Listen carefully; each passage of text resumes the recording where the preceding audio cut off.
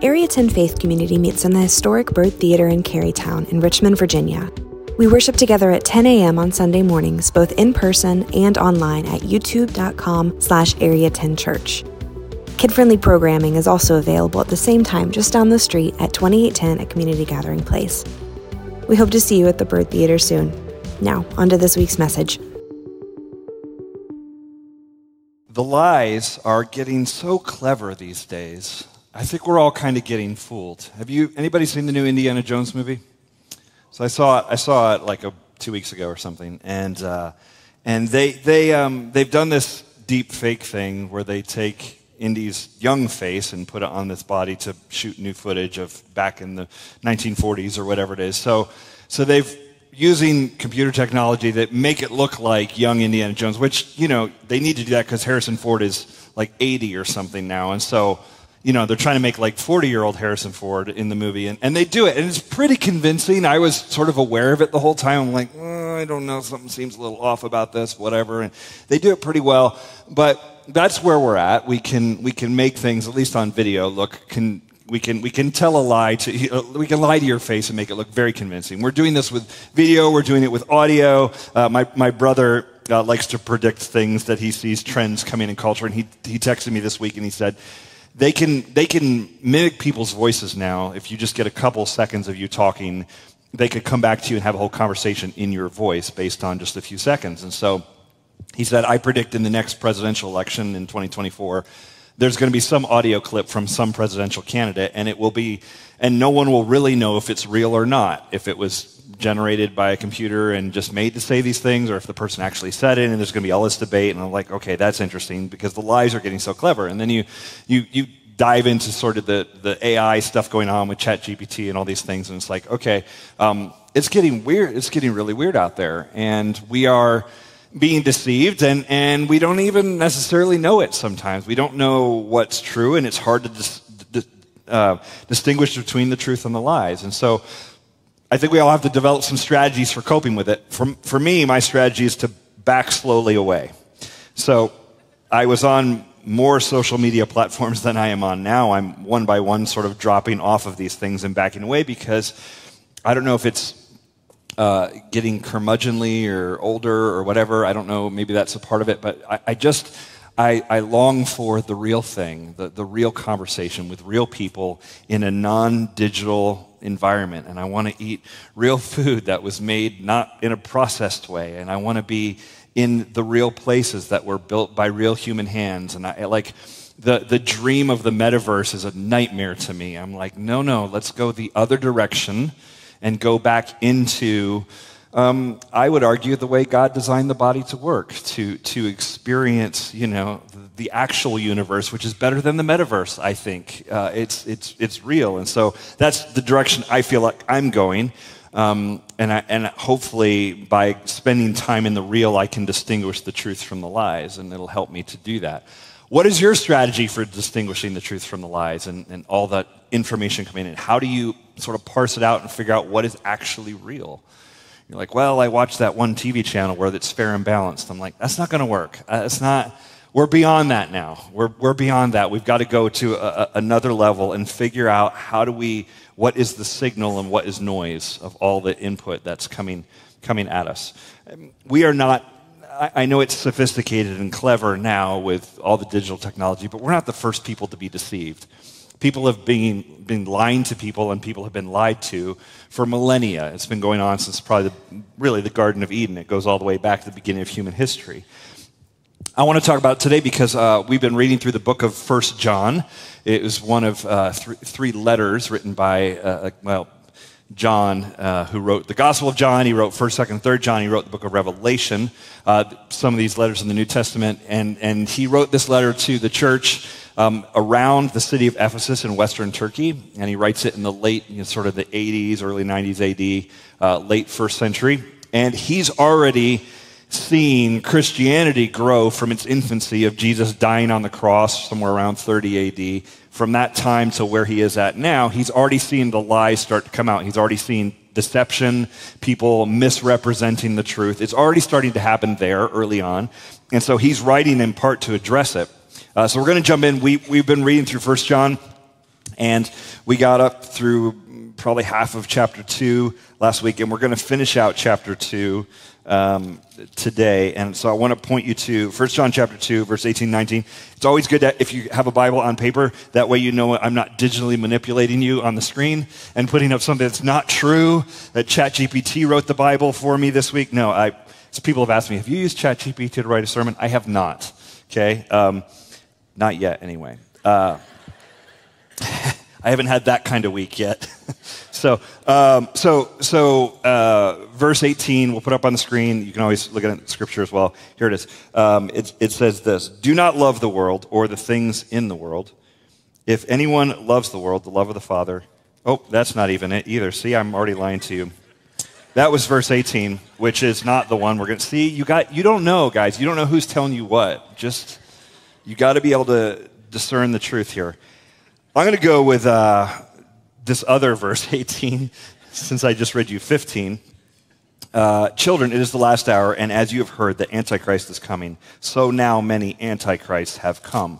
Therefore, we know that it is the last hour. They went out from us, but they were not of us. For if they had been of us, they would have continued with us. But they went out, that it might become plain that they all are not of us. All right, this is one of the clues that we have in this letter about what John is writing the letter for, like what is the purpose of the letter that he's writing. And he's talking about a group of people that were part of the church and then have left the church and have started something else and have become something else. They've sort of splintered off to this other group. And he refers to them as antichrists.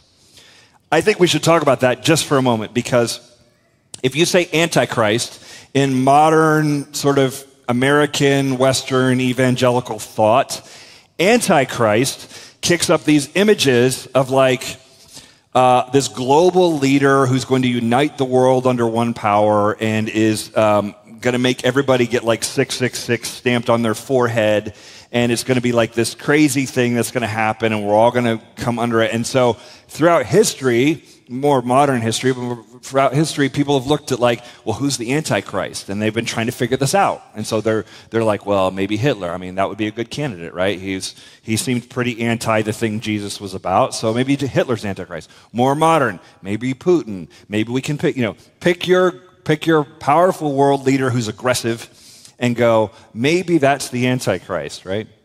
Maybe it could be, and so we kind of do this thing and we try to figure out who is the Antichrist as if the Antichrist is one person. However, John just said antichrists, plural, and he describes people in his day. He's talking about something going on in that culture. And if we're actually going to use the word antichrist from the Bible and think it means something, then we should look at what the Bible actually says when it uses that word. And it only uses that word here.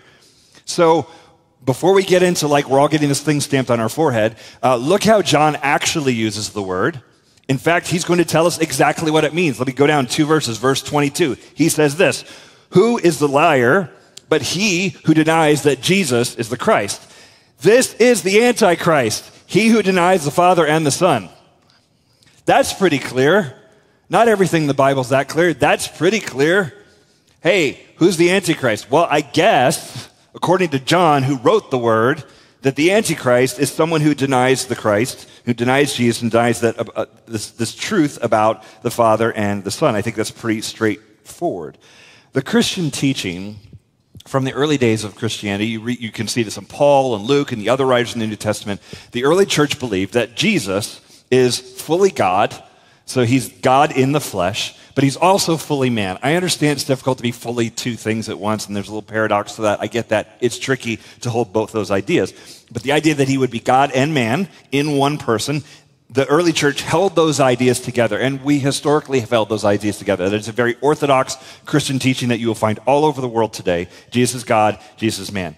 But these ideas pop up in John's day. You're already seeing it in 60 years after Jesus. You're already seeing the idea that Jesus was actually one or the other because he couldn't be both. So the idea would be Jesus was human but not divine. So you hear this today. Oh, Jesus was a really good teacher.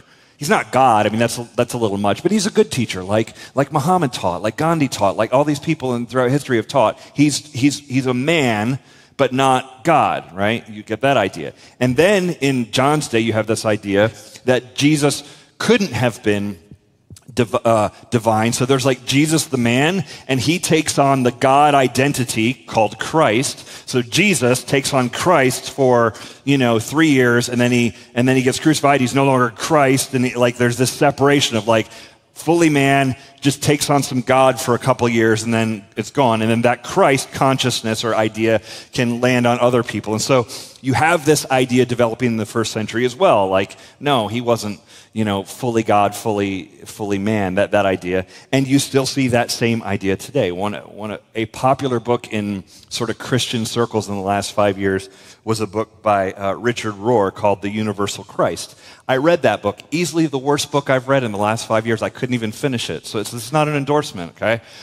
But he talks about this same idea that Jesus is not the Christ, that he was the Christ, but so are these other people, and just this Christ consciousness that it descends on a person for a time being, and stuff like that. That is just this heretical view, this idea that's popped up, that shows up off and on in different ways throughout history, and apparently keeps coming up and gets best-selling books or whatever. Now, John is writing is in part talking about that, and he does not mince words. This idea is antichrist, he says. This is against what Jesus stood for, against who Jesus actually was. He was God and he was man, and this other idea is opposite of who he is and what he taught. So he's warning them, saying, hey, there's these people who've left the church and whatever, they're teaching this, and I want to warn you about that. And then he says it this way, verse 21.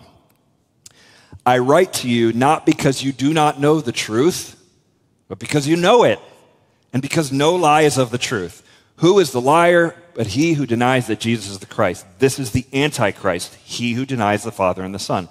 No one who denies the Son has the Father. Whoever confesses the Son has the Father also. So this distinction that you'd make that there's that the Son is totally separate from the Father, or that there's no connection there. He's like, no, Jesus is God. There's God the Father, God the Son, but it's still God, no matter how you sort of slice that. John says this is the true nature of reality. Now, he's going to use the word true here, and he talks about truth a fair bit in this letter. So I want us to just spend our time a little bit on that, because I've already said some things that are odd to the modern world, that Jesus was God and things like that. And I think if you back up before those kind of claims, you have to go well, what actually is true? And how would we even know it's true? And John goes there a little bit. I think we need to dial in, because he says, this is the truth and no lies of the truth. He's going to get into those ideas a little bit. I want to give you a couple ideas to hang your head around. Just really, I want these ideas to kind of stick with us, because I think this is very foundational stuff about truth. Number one is this. Truth exists. That should be obvious, right? Truth exists. Is that true? See? You can't avoid it. Is that a true statement? Okay, truth exists. There is such a thing as truth. Let me just give you a little philosophical detour here for a second, because I think it's important. Most of us grew up in a world that we would call the modern world. And usually when we say the modern world, we're talking about we have phones and technology and microwave ovens and all these things that we got over the last 50 years. That's part of it, yes, but the modern world often it traces its roots to the Enlightenment in the 17th century, 18th century, this idea that we are building a world based on science and reason and those kind of ideas, and that those are the base level of truth for the world, that we kind of build around that. And so the modern world gave us, and other cultures prior to that were dialed into this, but the modern world also really dialed into this idea of there's goodness and there's beauty and there's truth, and we can know things and we can learn, and just in the age of discovery and enlightenment and all of that kind of stuff, that is kind of all wrapped up in what we call the modern world. And truth is very important in that conversation. What is true? What is false? And let's live by the truth. And science is the search for truth and trying to understand the way things really are. That's the modern world. Think of how modern it sounds now to hear A Few Good Men, the famous line where Tom Cruise says, "I want the truth." And Jack Nicholson says, what did he say back? You all know, you saw this? It was good. Watch it, it's good. He says, "You can't handle the truth." That statement makes a ton of sense in the modern world. I want this thing called truth. And the answer was, effectively, Jack Nicholson's answer is, there is truth, you're just not ready for it. Like, you're not going to be able to handle what is actually true here. It's not a discussion about truth in the sense of like, well, but what is this real? Is there any such thing as truth? That would make for bad script writing, and just generally in that scene. But it was no, there's an agreed upon truth, you're just not going to like it, right? That is a modern world. Whereas maybe if you go beyond the modern world understanding, that whole courtroom drama thing would sound very different. In 1999, I was living in Colorado, and I was interning at a church there, and I first became aware of postmodernism and postmodernity. And there was a lot of talk in the church circles I was running in 1999, because church circles is something people run in sometimes. It's like the gang I used to hang with. It's not cool, but it was, my gang in 1999, church circles. We would talk about postmodernism, which honestly, from that, I only heard that conversation in church. I wasn't hearing that conversation in mainstream culture, except in some weird philosophical corner of, I don't know, Reddit or something, whatever was back then. I don't know. MySpace, I don't know. So we were talking about postmodernism, and I remember going to a conference in Seattle and learning about it, and there's all these things, and basically they were saying, look, there's this philosophical movement. It kind of traces its roots to France in the 1960s. There was philosophers like Foucault and Derrida, and they would teach these ideas, and the postmodernism was sort of tearing down some of the claims of modernism, and it was saying, like, there is no objective truth, there's no grand narrative, there's no meta-narrative, there's no big story to the world. Everything, truth is much more subjective, and there's just individual tribal stories, and that's the way the world works. And so that was being talked about in the late 90s, and it trickles into culture, and I think social media has helped accelerate that to where we now say things like, well, that's just your truth and my truth. Not truth with a capital T, but lowercase truth. It's just your truth. It's my truth. This is postmodernism sort of played out in our culture. This is what this sounds like when we accept that there's not these objective truths, that all truth is just small t truth, not capital T truth. And so the result of that is a lot of things become up for grabs. A lot of ideas are up for grabs. A lot of our experience of the world, it's whatever you want, whatever you think. And so we've moved away from modernism. Think about, look at this building for a second. It is clear, and you look around this room, it is clear that this was built from a culture of modernity, a culture that said there's goodness, truth, and beauty, and we're going to pursue it. So much so that people cared enough to build this French Baroque style of this in the 1920s, and the craftsmanship that goes into every detail in this room, because people cared, because just for movies, they thought it was worth building something beautiful. And this is why you come back to it, now you're like, oh, I love going to the Bird. This is different than the AMC or the Regal, right? This is a different experience. This was built off of the foundation of modernity. We are going to reason and science, and we're going to achieve, and we're going to accomplish, and we're going to build beautiful things, because we could agree what beauty means. But you go into this postmodern world, and all beauty and all truth and all goodness, it's all relative and it's all tribal and stuff. And generally, you don't crank out buildings like this anymore, because we can't even agree on hardly anything. You can see how badly that's going in culture today, our lack of agreement around truth, or even an understanding about objective truth. I think objective truth in our culture is really under assault. It's difficult to even talk to another person about truth in any meaningful way. Writer David Blankenhorn says it this way about America. He says, "We are haunted by the fear that our political adversaries no longer argue about a country we both recognize.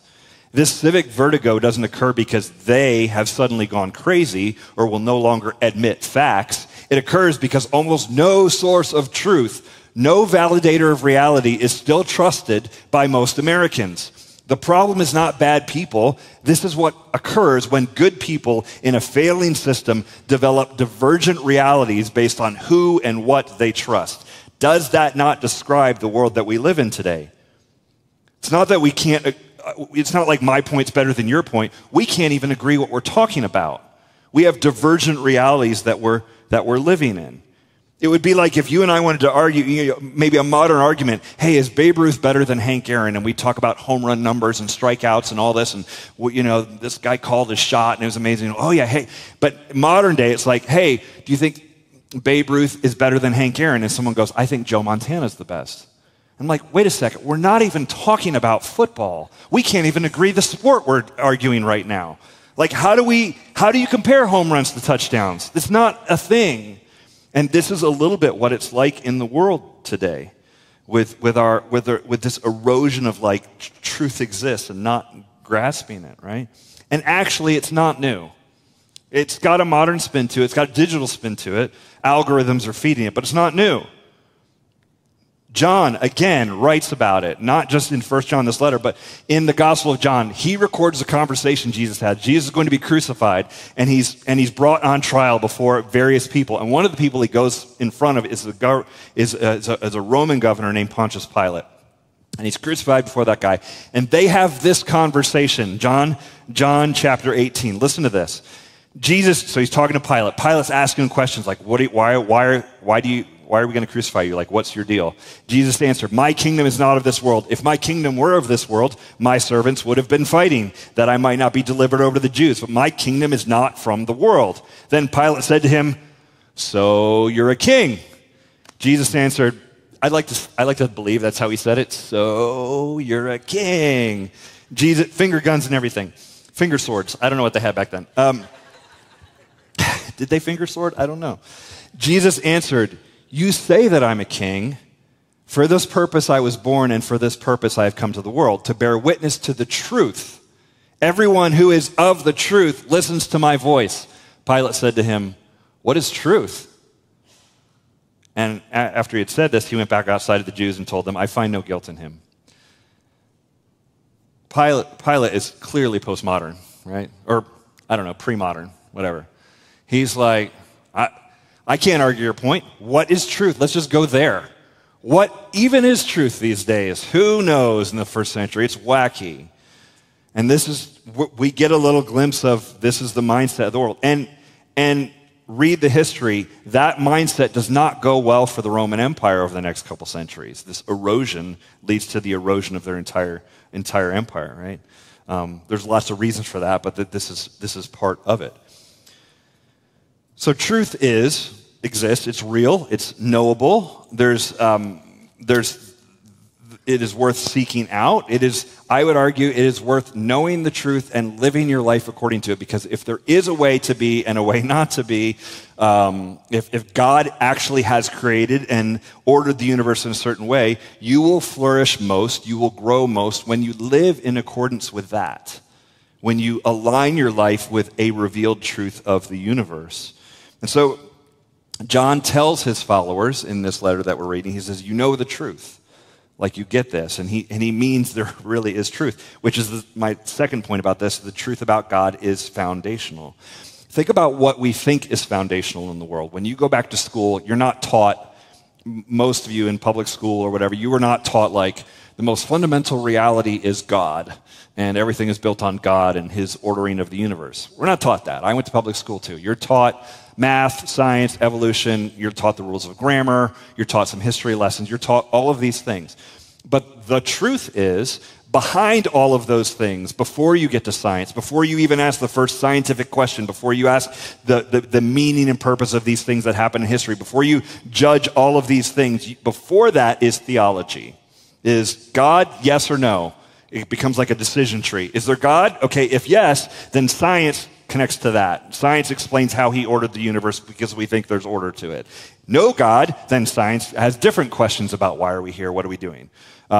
Same thing with history and all that. It's like the original question is God or no God, and after that, if there's God, there's meaning and purpose, and history has an arc and it's directed towards something. If there's no God, then it's kind of whatever we want to make it as we go. And so the truth about God, the question about God is foundational. And you may think, oh, you're a preacher. Of course you're supposed to say that. You're just a religious guy saying that. That's not just me saying that. I heard atheist Richard Dawkins say this on a podcast 2 weeks ago. Basically what I'm telling you now. They asked him sort of the God question. He said, I think the question about God is very important. It's a foundational question. And like more or less saying like, all these other things are going to flow out of that. You need to answer that question. That's important. And then he said, and we've figured out in science that God doesn't exist. And I was like, oh, Richard, stay in your lane, bro. You're so smart, but this is not your thing.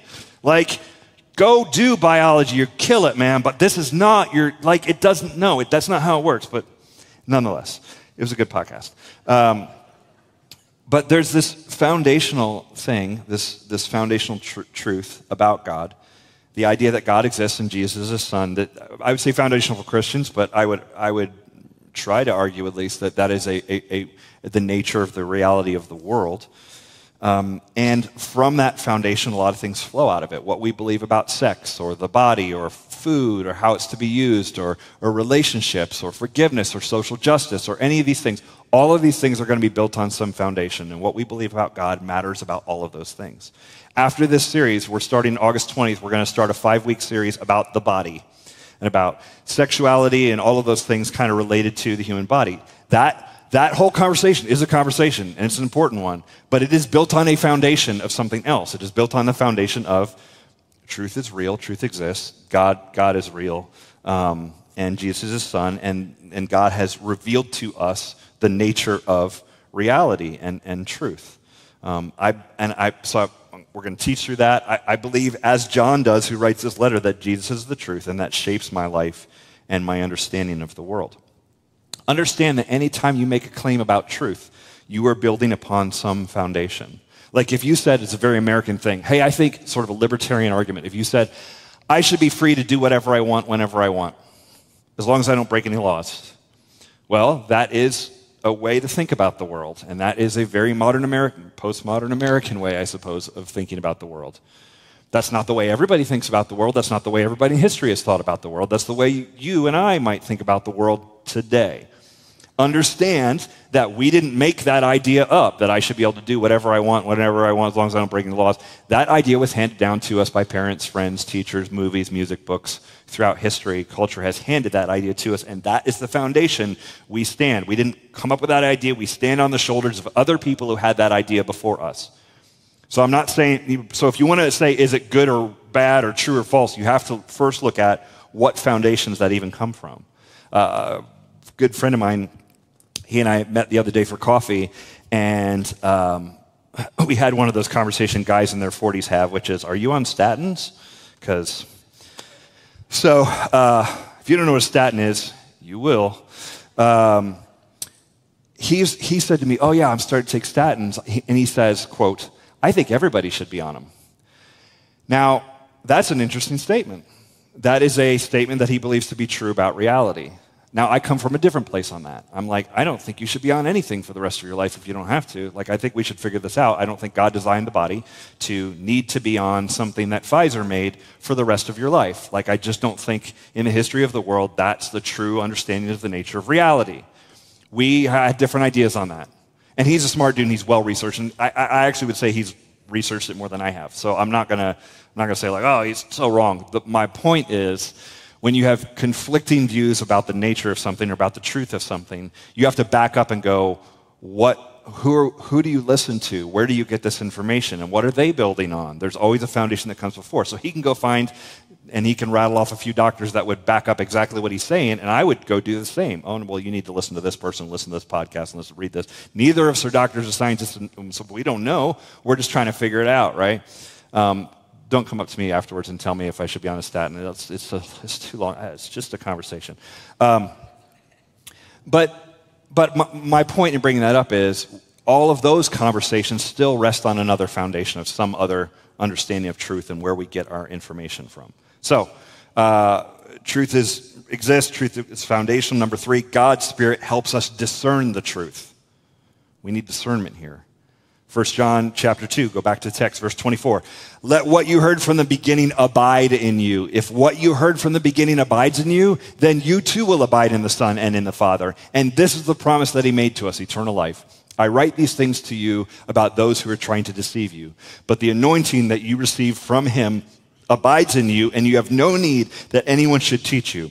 But as his anointing teaches you about everything, and is true, and is no lie, just as it is taught you, abide in him. He talks about this anointing, and this is really a reference to God's Holy Spirit. When you give your life to Christ and you are baptized into him, we believe that God's Spirit comes to live inside of you and resides in you. And one of the functions of the Holy Spirit is to help you discern truth from error, to help you understand things, to sort of open up your mind in some ways to the truth. And it helps you not just recognize truth, but it helps you recognize lies when they come. And this is tricky because I think the lies that come at us are not usually like blatantly false. They're like 10% false. So I think one of the devil's greatest tricks is not convincing the world that he doesn't exist. I think one of the devil's greatest tricks is lying to you with 90% of the truth. To give you a 90% truth statement that's only a little bit off, maybe to use a word differently than you might use it, and so it kind of kicks a different meaning in your head about something and helps you. You know, he doesn't need to get you to do a 180. He just needs you to get 5% off so that over time you are far away from God and you haven't recognized it because it's so slow. And I think the Spirit of God comes in us and helps us discern that. It practically what that feels like, I think it's like a spiritual gut check where you hear something, a claim of truth, and you go, I don't think that's right. And it's weird because, like I said, they can be very close. Like if someone says to you, I just think God is love, my gut goes, correct. I'm with you on this. Like, yes, love flows God from him, right? But where do we go with that? Okay, I think God is love, therefore God loves 50 things. And then I want to be like, wait, that though? Does he love that? Are you sure he loves this, this, this? Like, now we're starting to get into some of the weeds here. Like, what exactly are we talking about? Let's define the terms. And when you say God loves these things, and I might get a gut check and go, I think you're saying God loves something that he has actually said he doesn't love. So we need to, if the word love is going to mean anything, there must be like a not love that is the opposite of it. And I think maybe, is it possible God doesn't love some things? Because if you read through Scripture, you'll find things he'll say he doesn't love.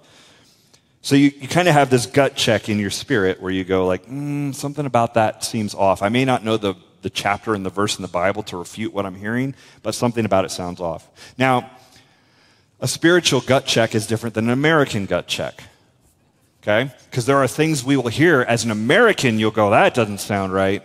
That's not the same. And when we conflate the two and say, God, when we get to God and country, that's a little frightening. If you've ever traveled overseas and you've gone through the culture shock where you go, I don't know, whether it's like how traffic is done or some food, some customs or whatever, you go to another country and a very typical culture shock thing to do is to go like, that's weird.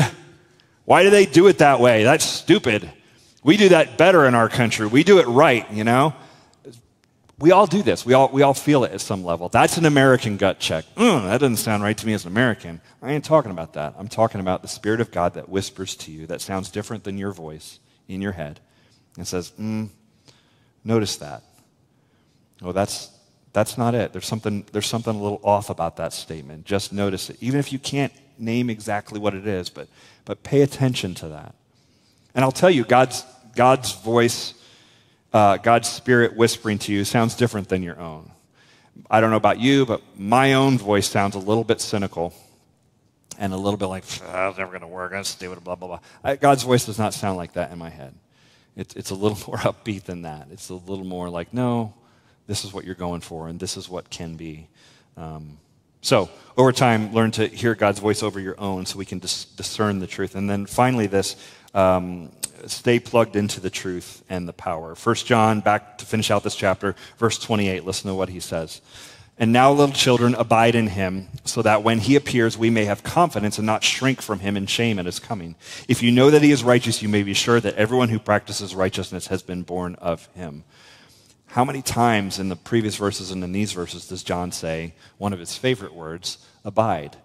It's the word, it means to remain, right? To hold fast, to cling to stick with. And so he says, stick with this Jesus, stick with that Spirit. and you will have confidence. You will know the truth. You will understand. You will have knowledge and confidence and wisdom and discernment. This is a favorite theme that John picks up in the Gospel of John and here in his letters. I truly believe God has given us all that we need to handle this moment. Like, there are lies, and the lies are clever, and there are deceivers out there, but there always has been, and I actually think we have what is needed to handle it, to not go crazy with it.